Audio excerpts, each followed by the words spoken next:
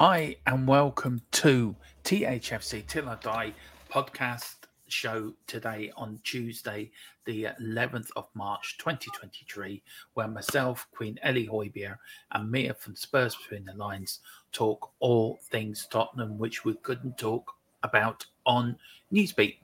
Now, guys, there's a few topics I want to go through today with you Yeah, and love to get your thoughts on it. We've got the race for top four. We've got the Scott Munn situation, which you, me, Ellie, have not even discussed yet because we haven't been on the streams due to obvious reasons. So that'd be good to catch up with that. We've got the yeah, manager as well. And as well, we'd love to get Mia's thoughts on that as well.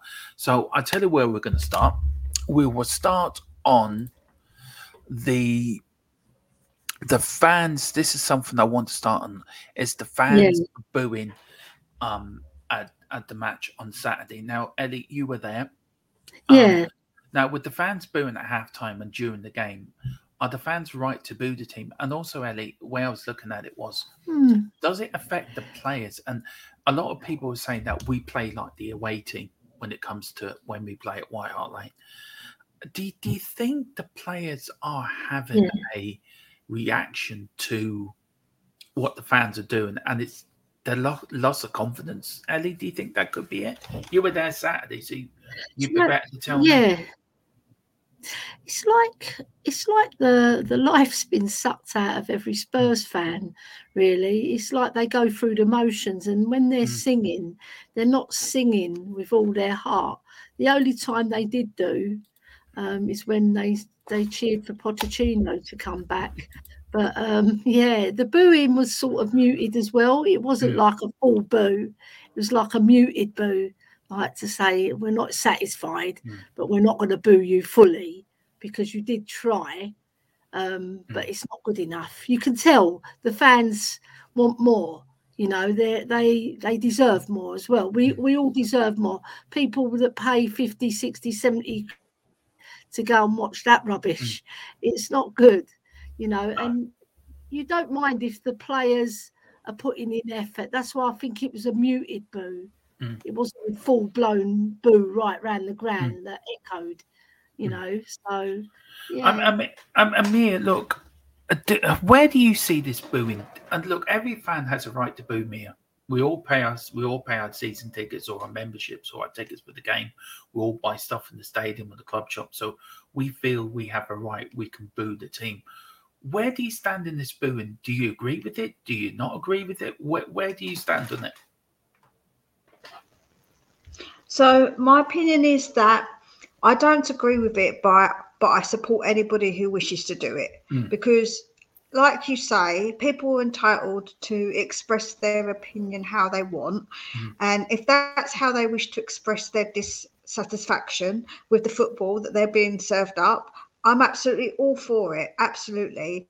However, personally, I don't think it's effective. Personally, I don't think it's a good thing to do. I wouldn't do it because mm, I don't think in any other aspect of work would you stand there and boo somebody if they weren't doing their job correctly. That's not what we do. Like, that's not what mm, you do. It's not constructive. So, but I understand that it's hard to be no, constructive when the player's on the pitch and you can't speak to them personally. So I kind of get it. But personally, for me, I don't agree with it, and I wouldn't do it myself. I mean, I don't Look, not agree with it. I mean, I don't agree with mm, the fact to do it. I wouldn't do it, but I can no. say I can understand why people do. Absolutely. Mm. Look. From my own opinion, and it's look. I think I sort of agree with you, Mia. I don't like it myself, but you have a right to do it. But I think for the Josh that we've been watching, and I think with the defensive football we've been watching for the last 3 years, look, I think it's valid that fans boo. Tottenham's supposed to be an attacking side, supposed to play in the front foot, supposed to play sides down the years that have been attacking minded. So look, fans are frustrated, so of course they're going to boo. Ellie, where does frustration lay? Do you think does it lay with the managers that we brought in? Does it lay with Levy and the board? Does it lay with the players that we keep going back all the time? Stellini said he doesn't tell the players to pass back. So who's is it? Who should take the blame, or is it a collective blame that everyone has to take responsibility for what's happening, or is it the players and the manager? Levy has got nothing to do with picking the side or how the training's done. So really, mm. Do you know what I mean? Where will you lay the blame? It's got to be for everybody, I think, because you Mm, can't just pin the blame on one person, because mm, the team have to go out there and perform. The manager has to get them motivated to perform. mm, And when it isn't going well, it's his job to pick up the team and make them play well, and show them the right way how to play in a system that is defensive, right? But if you're going to be like that, play it mm, well, because we're mm, not defending well, because we've conceded so many goals. So everybody has to hold their hand up and say, look, we've all got to pull together and work this one out. mm, We've got to change. Sometimes we've got to change tactically within a game when mm, it's not working as well, because we've seen too much of that this season, where people are not pulling their weight and we're not doing the things tactically right. So I want to see everybody take responsibility, and also the players have to be encouraged as well, because like on a lot of the games I've been this season, it's not the same, Dermot. mm, It's very muted, mm. and the fans have had the life sucked out of them, because we're not playing on the front foot all the time. No. We do it in spits and spats. We Mm, should be doing it all the time, not playing like the away team at White Hart Lane. And mm, we've come unstuck 3 or 4 times at home, and we could have easily come unstuck against Brighton. mm. They were very lucky, Brighton, not to win that match. Yeah. Yeah. Yeah. I mean, Mia, look, you had the Levy out chance, then you had the Pochettino chance, you got the booing. Are we a fan base that is divided, Mia? Are we divided into 3 separate camps here? That it's like you're either a Levy out, you're Poch in, and a section of the fans boo. Why are we so divided? And I'm going to say it, but I hope it comes across the way I mean it, but I don't mean to disrespect anyone. Are we at civil war within the fan base? No, I think what happens is people miscommunicate. So a lot of the time, there isn't actually separate camps. There's a lot of crossovers. So somebody might say that they wanted Conte out, Mm-hmm. but there's somebody who wants Levy out. But there might be someone who wanted Levy out, but wanted Conte to stay. So there's definitely a lot of crossovers. But I think it's a lot of miscommunication within the fan base, because everybody has their opinion, and sometimes sometimes people, they don't listen. They just think about what they want to say, so they're not communicating correctly to actually understand what the other person is fully saying to them. So I could be saying the same thing as somebody, and they're not listening to you, and they're not thinking about it. They're just thinking, oh, they said this and I don't agree with it, so they want to quickly fire back at you, but then you're like, no, I actually did agree with you in part. So I think it is a lot of the time, the divide is actually a lot of miscommunication between people.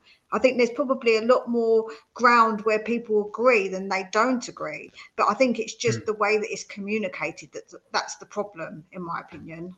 Yeah, I mean, Ellie, you go to most of the games yourself. Are we at civil war within the fan base? Oh, are we? No, I agree with Mia a lot. But I think it's Mia's title of her show is Spurs Between the Lines. They should actually read between the lines before they comment, and really take on board what that person's saying before they hit back. There's a lot of people that jump on the gun, and they say things they don't mean as well, and then they apologise because they realise they've been out of order. So I just feel that you've got to make sure that you clarify what you mean as well when you're writing something down, because it can be misconstrued. So and there's always going to be people that disagree. As long as you agree to disagree, and you do it civilly, that's the best way to go forward. It's down to respectfulness, isn't it? It's you respecting that other people's opinion. Like, I respect yours, Ellie, I respect Mia's, and Mia's respect, you respect mine, or respect Philip's.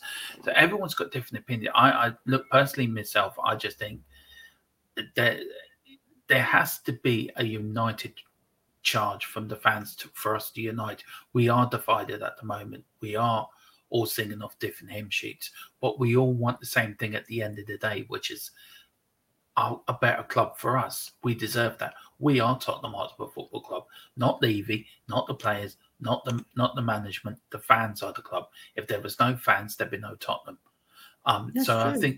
I think we have to understand what we're saying to each other. But I think there's a lot of miscommunication, as Mia said, and I totally agree with that. I think there's a lot of not getting what you mean outright and not respecting other people's opinions. And it is all about respect at the end of the day.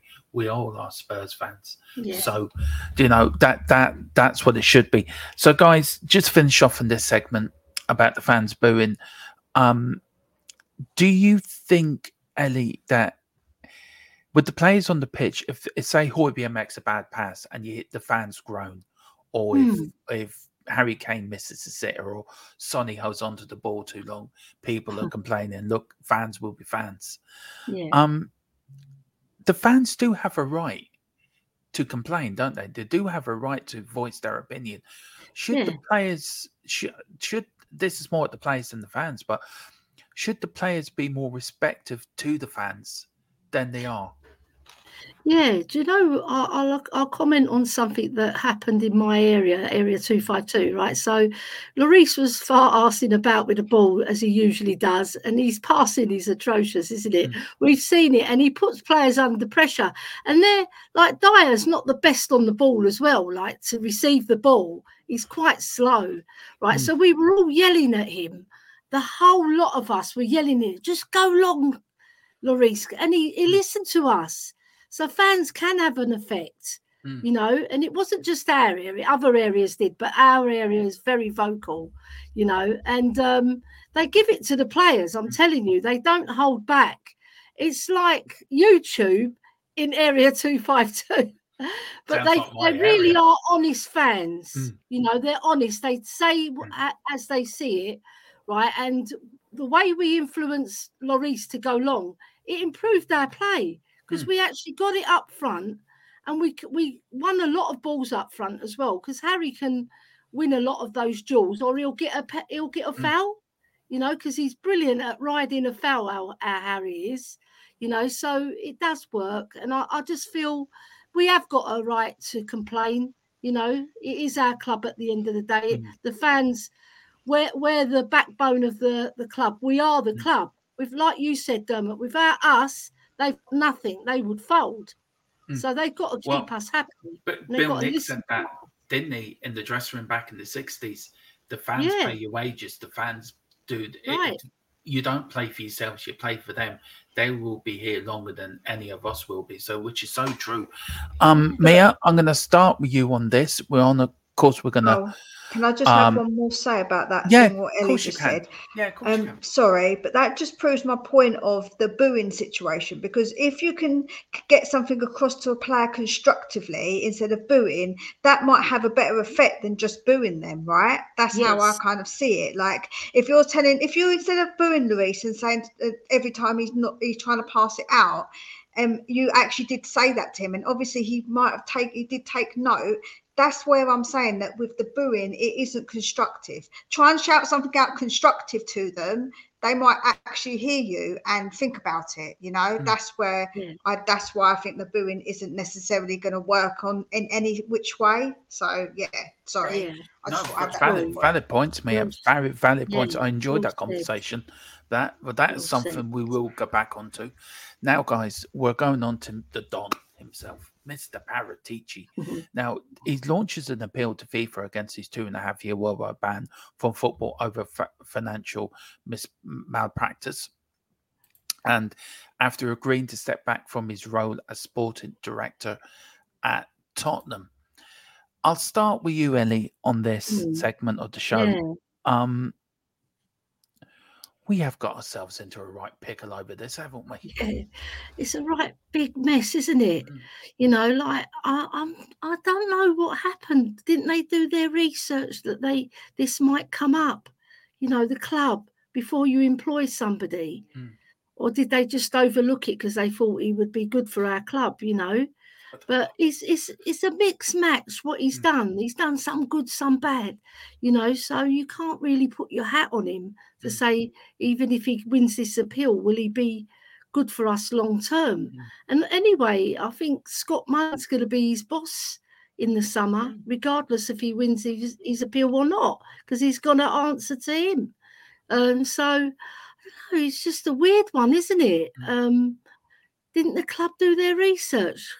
I mean, Levy's stringent like that, isn't he? Yeah, I mean, Ellie, you look at, I mean, it couldn't have got any worse than Steve Hitchen, to be fair. And for me, I think Paratici's done a brilliant job at the club. He's brought in some really good players. He's brought in Romero, he's brought in Kulu, brought in Bentancur. Okay, he's brought them in from the Italian league, but he knows that league very well.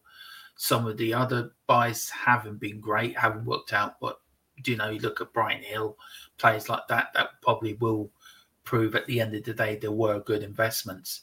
And Amir, I mean, what would you rate if Paratici does leave and his ban is not overturned and he has to leave? How would you rate his tenure as sporting director at Tottenham out of 10? I would probably give him a reasonable 6.5. I think that he hasn't done fantastic. I don't think he's done, brought in players that we're all like, wow, that was like they really pulled that one off. But I don't think he's done awful either. So I think that 6.5 is probably a reasonable score, in my opinion. Yeah, and Ellie, look, I'll go back to, I'll start with you, then I'll go to Mia on this. Does he deserve his Don title? I think he does. But do you think he deserves his Don title? Up to a point, yeah. Because, I mean, he brought us Kulu, Romero and Bentancur, who are three fabulous players, but then you've got to look at the other side of things. That's why Mia's giving him a 6.5, because he hasn't always... It's not, to tell you the truth, it's not his fault that Basuma didn't get a start. That was Conte's fault, because he didn't want to play him. He said he didn't fit his system. So maybe he should have consulted with Conte before he brought him in to see if he's the type of player that he would play. And then you've got Jed Spence. He will come to fruition, and Hill. So you've got three who've hit the ground running, and you've got two that can potentially be fantastic stars for us in the future. So... yeah, I mean, even Basuma, a new manager comes in, we might be saying something different by the end of next season, So I would give him a 6.5 as well, I wouldn't give him any more than that. 6.5, yeah. Look, my opinion is I think he's done okay. I'll give him a 7 or 7.5, 8 out of 10. I think some of the players he's brought in, like a Romero, like a Kulu, like a Bentancur, have improved our team brilliantly. Look, yeah, I'm just really surprised. I agree with you, Ellie, that they haven't done the research on this. They haven't done the due diligence of what was happening. I'll go with you, Mia. Look, you go back to Paul Mitchell and then Steve Hitchen and now Paratici, Mia. Out of all the sporting directors we've had, or director of football, do you think it's time we went away from that now and went down like the Brighton mould, that we follow how Brighton are doing it or how Brentford are doing it? Brighton seem to have more success of getting players in and showing this season how well they're playing than we are. So do you think we need to follow the Brighton mould, or do you think we just ditch the director of football altogether and just go back to how it used to be? With the Brighton mould, I believe that what they do, they do analytics, because doesn't their owner own a company of some sorts that did like analytics and stuff. So I think they run a very specific system. Like theirs is very, very specific. But yeah, I think that having it that way isn't a bad, like having a specific way of trying to get good players in isn't a bad thing. Obviously not all managers work well with somebody like a Paratici, like a Poch doesn't. So again, you have to mould it around what managers you're going to look at. Are you going to look at managers that do okay with someone like that, or are you going to look at managers that are not going to have, that don't have that? So it also depends on managers, I think, what kind of manager you're going to go for, to whether you have like a director of football or not, or whatever title they're given. But out of the three, like Paul Mitchell, Steve Hitch, and Paratici, if you could rate one better than the other, who would you rate as the best out of them three? I'll start with you, Ellie, on that. I would put Paul Mitchell in front of Paratici, actually, because he brought us some fabulous players as well, and he really does scout well, Paratici, he knew those two players already. But he got us Romero, but what he failed to do is get us a top centre back, and they've all really done that. We've had Dyer in that position for quite a while now. All right, he did start off as a defensive midfielder, but he was soon changed to centre back. So we needed somebody, any of them, to bring in a world-class centre-back, or someone who's competent, and someone who can play with Romero and show him the ropes, like when we had Jan and Toby. But even with those two, we still didn't win anything. So, it's not a foregone conclusion that you're going to win if you've got a fantastic defence, but you've got a much better chance of winning a trophy if you're better at the back as well, because we can score for fun. We've shown it throughout the seasons. And Mia, the last question on this segment of the podcast, is Levy the problem at the end of the day when it comes to transfers? Is he the stumbling block that has stopped Paul Mitchell, who left because of Levy, Steve Hitchen and Paratici haven't got the players that Conte, Poch, Mourinho, Jose wanted? Do you think Levy is the stumbling block? I think that in some ways, because I do think that he has the final say, right? He's the one who has to who says the yay or nay on it. So I do think he obviously has that say. But am I going to blame everything on Levy because if we go on that basis, then the people who blame Levy for the good signings have to also give him credit for the signings that were good as well. So, but people don't want to do that, Dermot. People want to just assume that everything's done by Levy that's bad, but not give him any of the credit then for any of the good players, because the good players, they say, oh no, that was Paratici, that was Paul Mitchell. And I don't agree with that. If you're going to give him discredit, then you also have to give him credit as well. So yes, he is at fault for some of the stuff, absolutely. But then I'm going to credit him with some of those players then, and give him credit for getting us those players, because I feel like that's only a fair thing to do. But I do believe that people who say that the directors of football don't have any kind of say, I don't believe that for us. I don't believe that every single one that comes in that they've bought have all been yes men to Levy. I honestly, I don't think that, because Paratici, apparently, according to sources, good sources, he was in charge of a lot of these players that were scouted. So, Yeah. Ellie, same question to you. What I've asked Mia? All I would say is that I think he should go that extra little mile to get us those certain players in those key positions. Just don't stop when you've got a few players that are really brilliant to add to the team. Just add those few extra players and go that extra mile. That's what he's been lacking throughout the years. That's all I would pin the blame on him, because at the end of the day, he's got to sanction those extra signings that we needed. And we haven't got that extra mile, have we? No. So, but what I would say, sorry.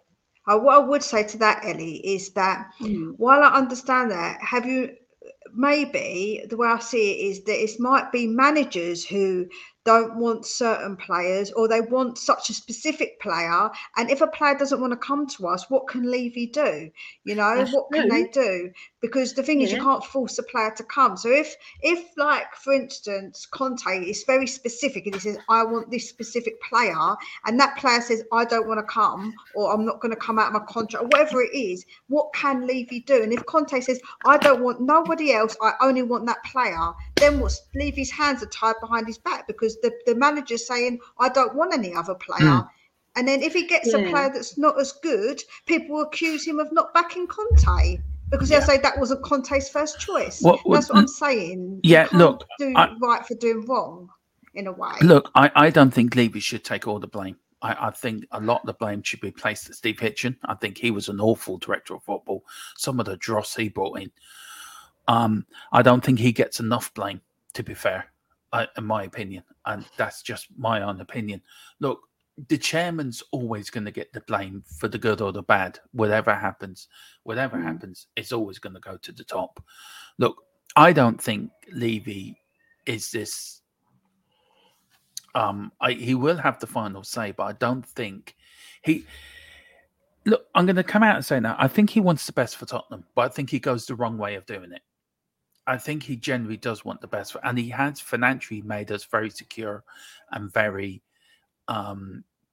off the field brilliant. I just think he needs to look on the field and leave football to Football Matters. And that actually brings us on, guys, to the new sporting, or his Paradici's new boss, Scott Munn.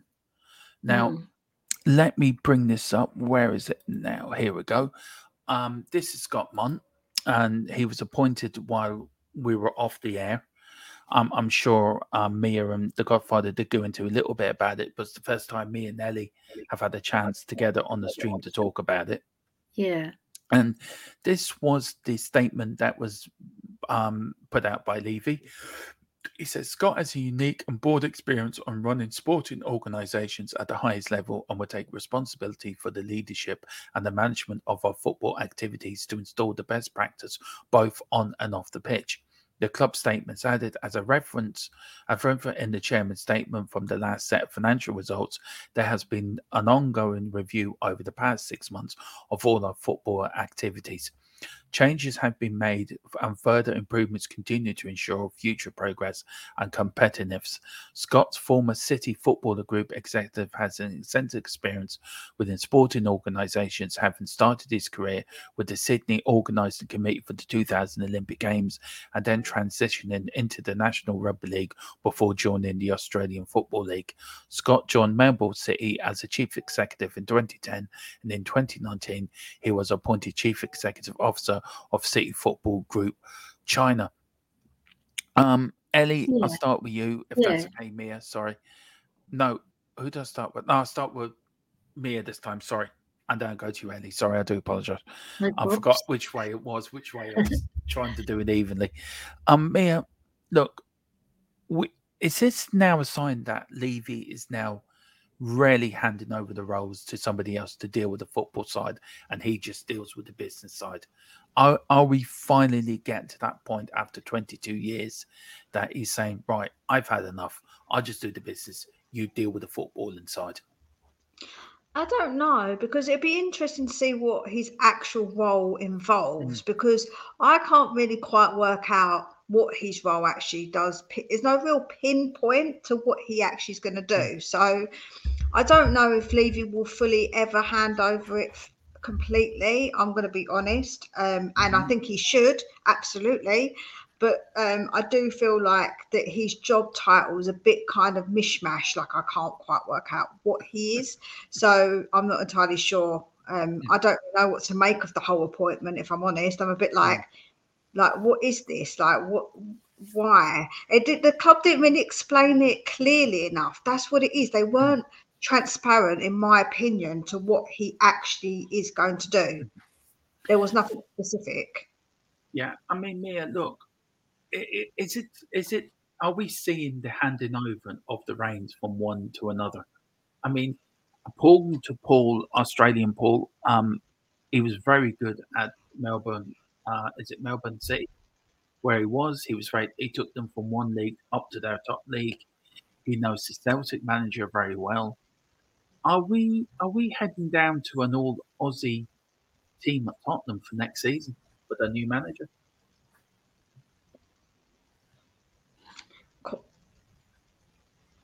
Ellie. Is that to me? Oh, No. to Ellie, that's it. Sorry. Is that for me? Yeah, it was to you. Yeah. Oh, you know what? I've been talking with Paul about Ange Postecoglou, and he's raving him up because obviously he's with Celtic. You see what happened to Steven Gerrard when he came to Aston Villa from the Scottish League. It didn't quite work out. That doesn't mean Postecoglou won't work out, but I don't know. It just seems like I'm with Mia. It's a bit confusing what his role totally is. Is he ahead of Paratici? Sorry, is he going to be fully in charge without no interference from Levy? For what I can understand, make that quite clear. Yeah, what I can understand for all that, he's in charge of the football side, so he's the boss of Paratici, so he's on the board. Yeah, so he's on the board as the football man in charge of the football inside the Tottenham Hotspur. So of the organisation of all of the transfers. So his job is to get the youth academy sorted out, to make sure, get a new director of football in if Paratici's appeal is not successful, sort out with Paratici for the new manager. So everything's left to him. So are we looking at a new dawn on the football side of Tottenham, or is it going to revert back to the same old Levy has the final say? Do you know what can you see happening? Is he giving up the football inside? That's the point I'm sort of trying to make, and love to hear your opinion on. I'm going to be a bit sarcastic. I can't see Levy giving it up. I just can't see him because he loves the power. He loves it to get his £5 worth in. He does. He's proven over the 22 years that he's been here that he loves it. I don't think he's going to fully give it up. And if he does, I'm going to be shocked. I really will if he doesn't get involved. But the business side's fantastic on. Yeah. You can't fault him on that.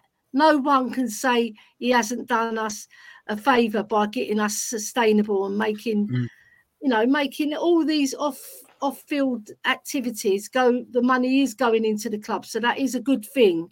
But whether he gives it up, I'm a bit sceptical about that. Yeah, we'll leave that conversation there for another podcast. I mean, the Levy podcast will be interesting.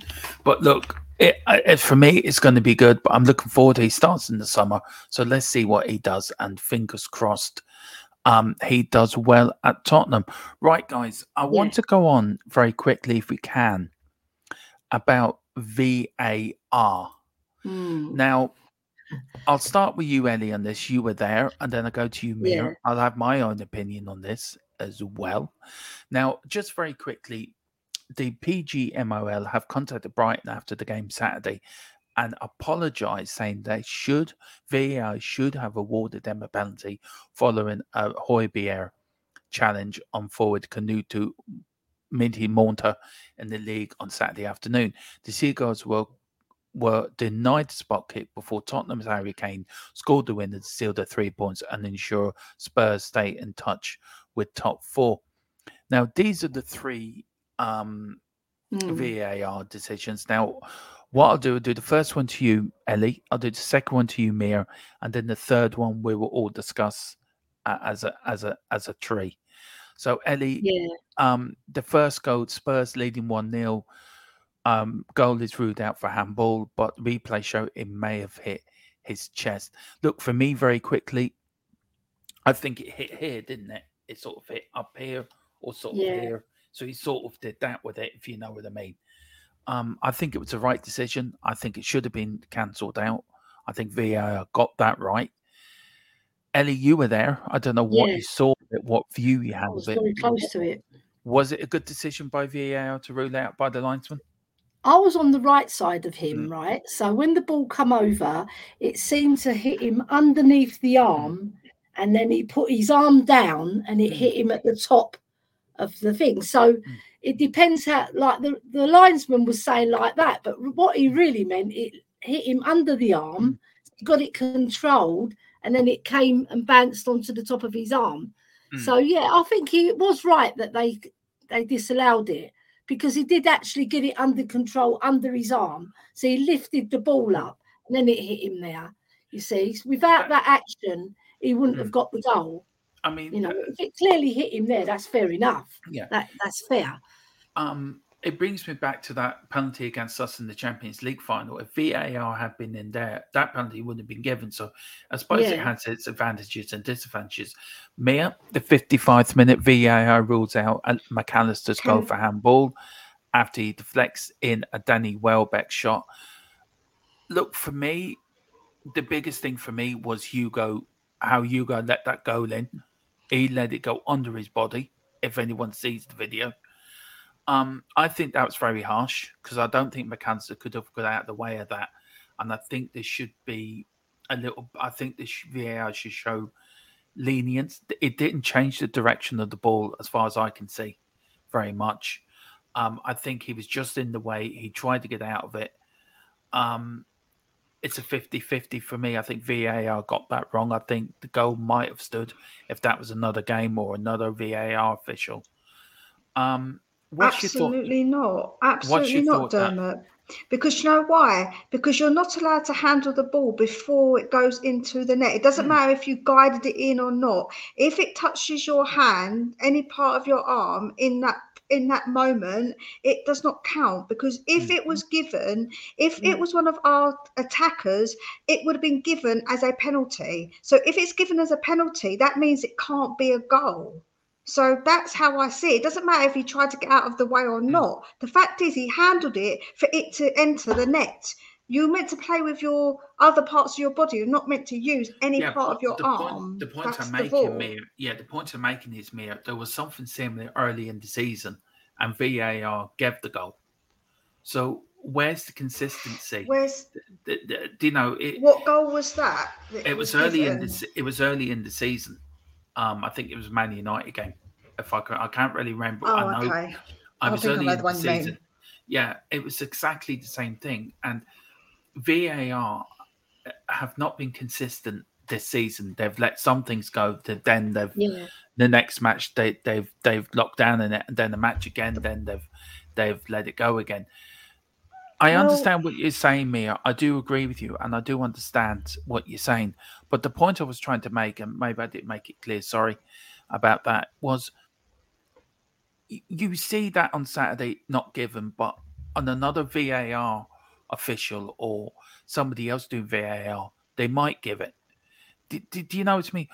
It's VAR not consistent in following their own rules, or do you think that there has to be a change now for VAR to say, right, these are the set rules, you go by these rules, and make it simpler for the person doing the VAR? Do you think it's too complicated for them? I think that what needs to happen is that when the VAR sees something, they should say to the referee, go and look at it, because then it's still in the referee's hands then. So then referees are making the decision on the field and VAR aren't. But if they spot something, they should alert the referee, say, go and have a look at it. And the ref should be able to look at it without any interference from any players. And if any players or managers do get involved, they should get an instant red. They should be sent off the pitch, because they should be allowed to get involved in that decision. They should be leaving the referee alone to make his own decision, and then the ref should look at that monitor and then decide for himself. That's how it should be. Yeah, it should be.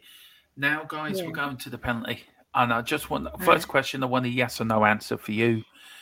Was it a penalty? For me, yes, it was. Sadly, I think it was a penalty. Ellie, was it a penalty? Yes or no? I disagree, and I'll give you my reasons why. I disagree. Just at the moment, yes or no? No. Okay. And Mia, was it a penalty? Yes. Right.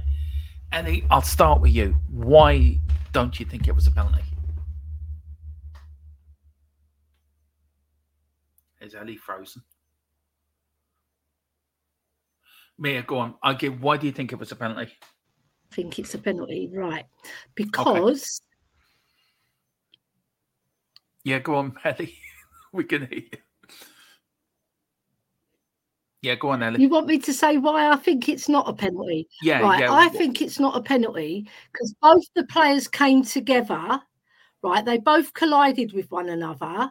Right, Højbjerg put his arms up to say, "Look, I'm away from this tackle," and as his foot came down, he trod on his foot accidentally. That was an accidental movement. It's not like he deliberately brought him down. And Matoma was putting his bum into his hip. You could see it. So he was looking for the penalty. That's my interpretation. And the referee said straight away, no penalty, because he saw it from where I saw it from. It was accidental. Two players coming together and Højbjerg pulling away. He never intentionally brought the player down. That's my interpretation.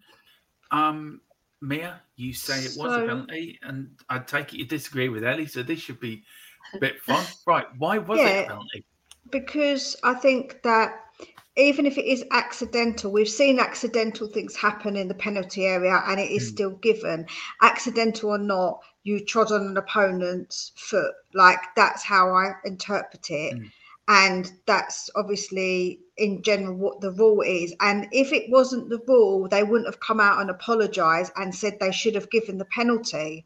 So clearly that is the rule, isn't it? Like, we all know that was the rule and we did just get away with one. But yeah, to me, the fact they come out and apologise just proves that it was a pen. Or I don't think they did it I don't know if there was pressure for them to apologise. I don't know. They shouldn't have apologised because I think it just makes them look foolish. But that makes the referee look foolish as well because it undermines the referee's decision. But yes, I do think it was a penalty because I do think if you tread on an opponent's foot anywhere else on the pitch, it is going to be a free kick. So that's why it's a pen for me. Yeah, look, for me, I think it was a penalty, sadly. I think them coming out and apologising firstly is the biggest indicator. I mean, for me, they should have made the referee go and look at the monitor. That's what they normally do. Look, Højbjerg, if he was trying to get out of the way, look, I love Højbjerg. I would never say anything wrong about Mr. Højbjerg. I've got his shirt behind me, which Ellie was a lovely present from Ellie, and it's up there, Ellie. It's there. It's behind me. Look, for me, it was a penalty. I think we got away with one. I think the gods were looking down on us that day. But look, guys, very quickly, VAR, where do we stand on it? And I'll start with you, Ellie, on this. Yeah. What changes do need to be made to make it more effective? And do you think we need to follow the routes of other sports like rugby or American football, where the officials explain to the fans why they've made that decision? It wouldn't take very long. Or is football too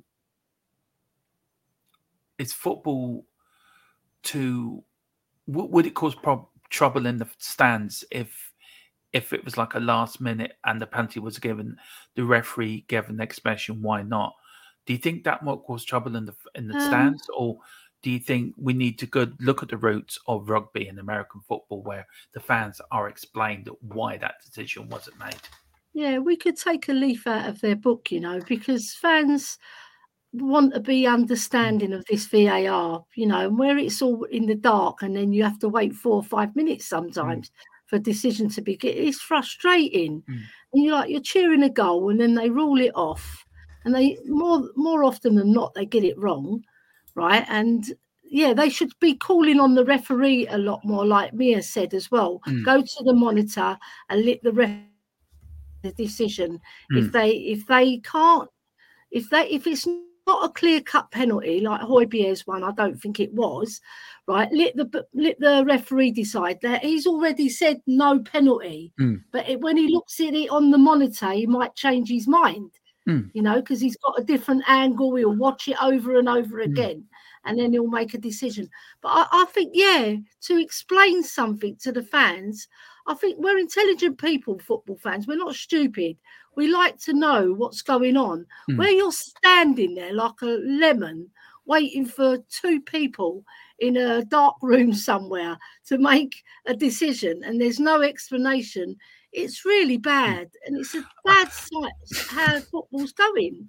I got to tell you a funny story. Me and Ellie were when I was over at Tottenham for the AC Milan. Me and Ellie were in the CAF, weren't we? The Tottenham CAF, Yeah, and yeah, we we could were. see where they were setting up the VAR room for that evening, right? And I was Yeah, very tempted to go in there and just write a little note, give Spurs everything, right? yeah, Mia, true. one last question on VAR before we move on to our final topic of this podcast is. Can we still get top four? We'll go through the fixtures and then we'll look at the table from third to seventh and see where we think it might all shake up at the end of the season. Do you think there has to be a time limit on VAR decisions, that they have a 30 seconds or 40 seconds to make that decision from start to finish? Or are you happy how long it normally? Do you think it takes too long to make these decisions at the moment? Yeah, it does take too long. I think that maybe that's a bit too quick. So maybe about a minute and a Mm, half, especially for the offside decisions, because I think mm, that's ridiculous. Some of them is just absolutely ridiculous. And the Charleston's goal was still onside for mm, me. I've watched it many a time, and it's still onside. I don't know mm, how they ruled that Yeah, offside. So if it takes longer than that, then the advantage should be given to the attacker. Just mm, like that, they should go back to that rule that if it takes longer than a minute and a half to see, if you've got those lines and you can't see it straight away, then that means you're zooming in so much to see if it's offside. That mm, shouldn't be the case. If you look at it and you cannot decide in a minute and a half if that's offside, then that's the advantage to the attacker, because mm. you shouldn't have to zoom in to see if their toenail is offline because all the pixels and all, no. That's ridiculous. It's absolutely a yeah. Yeah. joke. Absolute joke. Right. We will You have. know what also is a joke is that they draw the lines incorrectly. A lot of the time, I I've know. got my on own the wrong opinion on that, place. Ellie. I think they're drinking in the VAR room myself, and that's why Do you he's a know bit what I mean? They shaky. got Do a you know? bottle of whiskey somewhere. Yeah. Look, that is. I would love to do a podcast just on VAR, and we will do that. That will be probably episode 2 of this new podcast show. Um, be me, Ellie, Mia, or me, Ellie, and the Godfather, talking about VAR and what we can do and where it needs to be made improvements. Right, we're going on to the final bit of the podcast now, and it's a simple question: can we still get top 4? Now, guys, these are the next 4 fixtures Mm, we have. Now, of course, we won at Brighton. We've got Bournemouth, of course, the game I was supposed to be going to, and I'm disappointed I'm not going, but for obvious reasons, I decided yeah, knock on the head. And Ellie, I was looking forward to seeing you again. But look, I'm sure you will come I into know. around the ground on Saturday when you're at the ground Yeah, and get us a program while you're there, will you? I will do. Yeah. Um, and I was looking for. Then we've got Newcastle away, Manchester United at home, and Liverpool away. Mm. I think I'll start with blah, blah, blah. I'll start with Ellie first on this one. Who did start with last time? Was it you, Ellie, or you, Mia? So I'm trying I, to d- be. I don't remember. It doesn't matter. It's Oh, fine. I'm Doesn't just matter. trying. I'm trying to be fair. Toss a I'm trying. coin. I'm trying to be fair. Well, I'll start with you, Ellie. Just simple questions: Bournemouth, Newcastle, Man United, Liverpool. To start off with, Ooh, how many points? I think we can get 8. Mm, I think that's the best we can get, yeah. because Newcastle, the best we can get is a draw. We're not beating them. No way. Man United, we can beat them. Mm, Bournemouth, we can beat them, and we can draw with Liverpool as long mm, as we turn up at Liverpool like we did last season and we pulled out a draw. Yeah, we can manage. I think we can get 8. mm. Mia, where are you going for the next 4 games? I'm going to agree with Ellie on that. I think 8 is reasonable because I Mm, don't think that Liverpool are really hard, because we should have won both times against Liverpool last season and we didn't. And we're always pretty close with Liverpool. It's never one of those games where they absolutely smack us. They're not looking great, but as you can see from the game they've just had with Arsenal, once that crowd gets up, if you get that crowd back up, you are in for trouble. So we need Mm. we need to keep it calm and not rile them up at all. Like, we need to keep really calm heads on our shoulders if we want to go and get a draw. Newcastle, they're on a high at the minute, and at home again, that's a really rowdy crowd, like they like to take their tops off and all sorts. They're crazy up there. I love their passion though. I do love their passion. I know where Mia's going on the next summer holiday and the girls weekend away. Oh no, not that. Anyway, I'm not going to comment. But yeah, that's the thing. They've got that passion and they really bring it to the stadium. So those two games are so difficult. Man United are a bit up and down. And if they haven't got Rashford, I feel like that's a game that is winnable. It is a winnable game. Bournemouth, we should be beating Bournemouth at home. Like, for me, that's a game we should be winning. Like, come on. If we can't beat Bournemouth at home, I don't know what the heck we're doing. No. So, yeah, I think 8 points is reasonable. I'm going to disagree with the pair of you. I think we're going to beat Bournemouth 3. I think we're going to draw at Newcastle. And I can't see us beating United or Liverpool. I think we're only going to get 4 points at the next 4 games. Look, Bournemouth at home we should be beaten. I agree with you both. Newcastle is not an easy place to go to at the moment. Newcastle have got their backs up. They're fighting for top 4. The fans are rejuvenated up there now. And look, and I'm happy for Newcastle because I think everyone deep down, Newcastle is their second team because everyone loves Newcastle. The fans have suffered so much up there. I think we'll get a point up there. Man United at home, that could swing either way. It depends.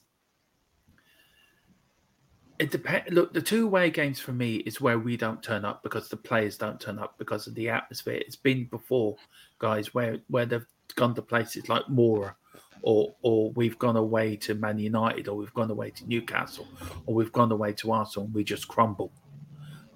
That's why I haven't got the confidence. I think Liverpool away, the best we probably might get is a point, but I don't think we will. Mia is right. You get them Liverpool fans' backs up, you are in trouble. And that showed yesterday. And I think that proved with the Arsenal game last year, guys, where Arsenal went up there and Liverpool turned them over because of something on the touchline. It got the crowd going, it got Klopp going, it got the players going. So, look, 4 points for me. I don't like saying it, but that's just how I feel at the moment. But how can you say that when Man United is at home? So you just said about the away game. So Man United, I think without Rashford, I think that's a reason. They've been up and down as well themselves, United, and they're playing on other fronts as well. Don't forget that. And Liverpool, we've always... Can you remember, Joe, I can remember the game against Liverpool up at their way when I think it was Toby scored an own goal at the last minute. They always get a last-minute winner against us at Liverpool. They never smash us up there, though. It's always a very tight game. Look, I agree with you on the Man United thing. I do. I understand where you're coming from. It's just my gut feeling. But look... Okay, then, look, I'll go for a win against Bournemouth, a draw against Newcastle. I'll go for a point against Man United, and whatever happens at Liverpool. But guys, very quickly, because we'll soon be finishing. This is the table. Yeah. Now, this is Newcastle's in 3rd, United 4th, Tottenham 5th, Villa 6th, and Brighton are 7th. Now, Newcastle play 29, Man United play 29. Us and Villa have both placed 30, so we're up to date. Brighton have 2 games handing us. Is it 2 games? Yeah, 2 games. Now, there's 10 points between Brighton and Newcastle. I'll start with you first, Mia, then I'll go to you, Ellie. Name me your top 4. Well, from name out of 3rd to 7th, where teams are going to finish. Oh, this is so difficult. I think Brighton have got quite tricky games. They've got quite hard games as well. I remember looking them up and thinking they've got to play Man United. They've got to play, I think they've got quite a few tough games. So I do think that it's between us, Newcastle and Man United. I think that Villa are playing really well at the moment. And Joe, hats off to them. If they get Europe this year, that's massive for Aston Villa. That is huge. And I do think Brighton as well. So I think they will get Europe, but I don't think it'll be top four. So I think it's going to be us, Man United, Newcastle for the third and fourth spot. And then I think that Aston Villa, Brighton, it's going to be either them, like one of them is going to be in one, like the sixth place and the fifth and the sixth and the seventh place. Personally, Ellie, Yeah, where do you think where are they all going to finish in the league? Do you think? I think it's between us and Man United for top Mm. four. I think Newcastle are more or less, because their defence, look at their defence, 21 goals conceded, 48 goals scored. So I Yeah. think they're pretty safe to get that top four spot. But us and Man United, it all balances a lot on that game we play them as well, and how well we do in the two matches before we face them. So Mm. if we can get a draw at Newcastle and beat Man United, I think we're going to get top four. Because Man United, especially if they lose to Brighton in that FA Cup semi-final and they get knocked out of Europe, I think that's going to have a detrimental effect on their mentality, right? And you've seen it in past years where teams have faltered because they've come out of competitions. I see, just I feel think it's between us and Man United. See, I think we want them to continue in Europe, Helly, because then that means they're fighting on two fronts, which means their minds are set in two different ways, which is good because you don't want them just to have the Premier League to concentrate on. We want them to be in Europe for as long as possible because then all their concentration is going to go into Europe. Yeah, are they at the quarterfinal stage at the moment? Yeah, in the they are. Cup, aren't they? Yeah. Yeah. Look, I agree with you. Yeah, Yeah. I didn't see it that way, Mia. So, yeah, Look, yeah. It depends. That Brighton game in the man, if Brighton beat them in the FA Cup as well, that's going to put us on them. Look, from my opinion, I think goal difference is going to come into it. Look, we've got a better goal difference than Villa and Man United.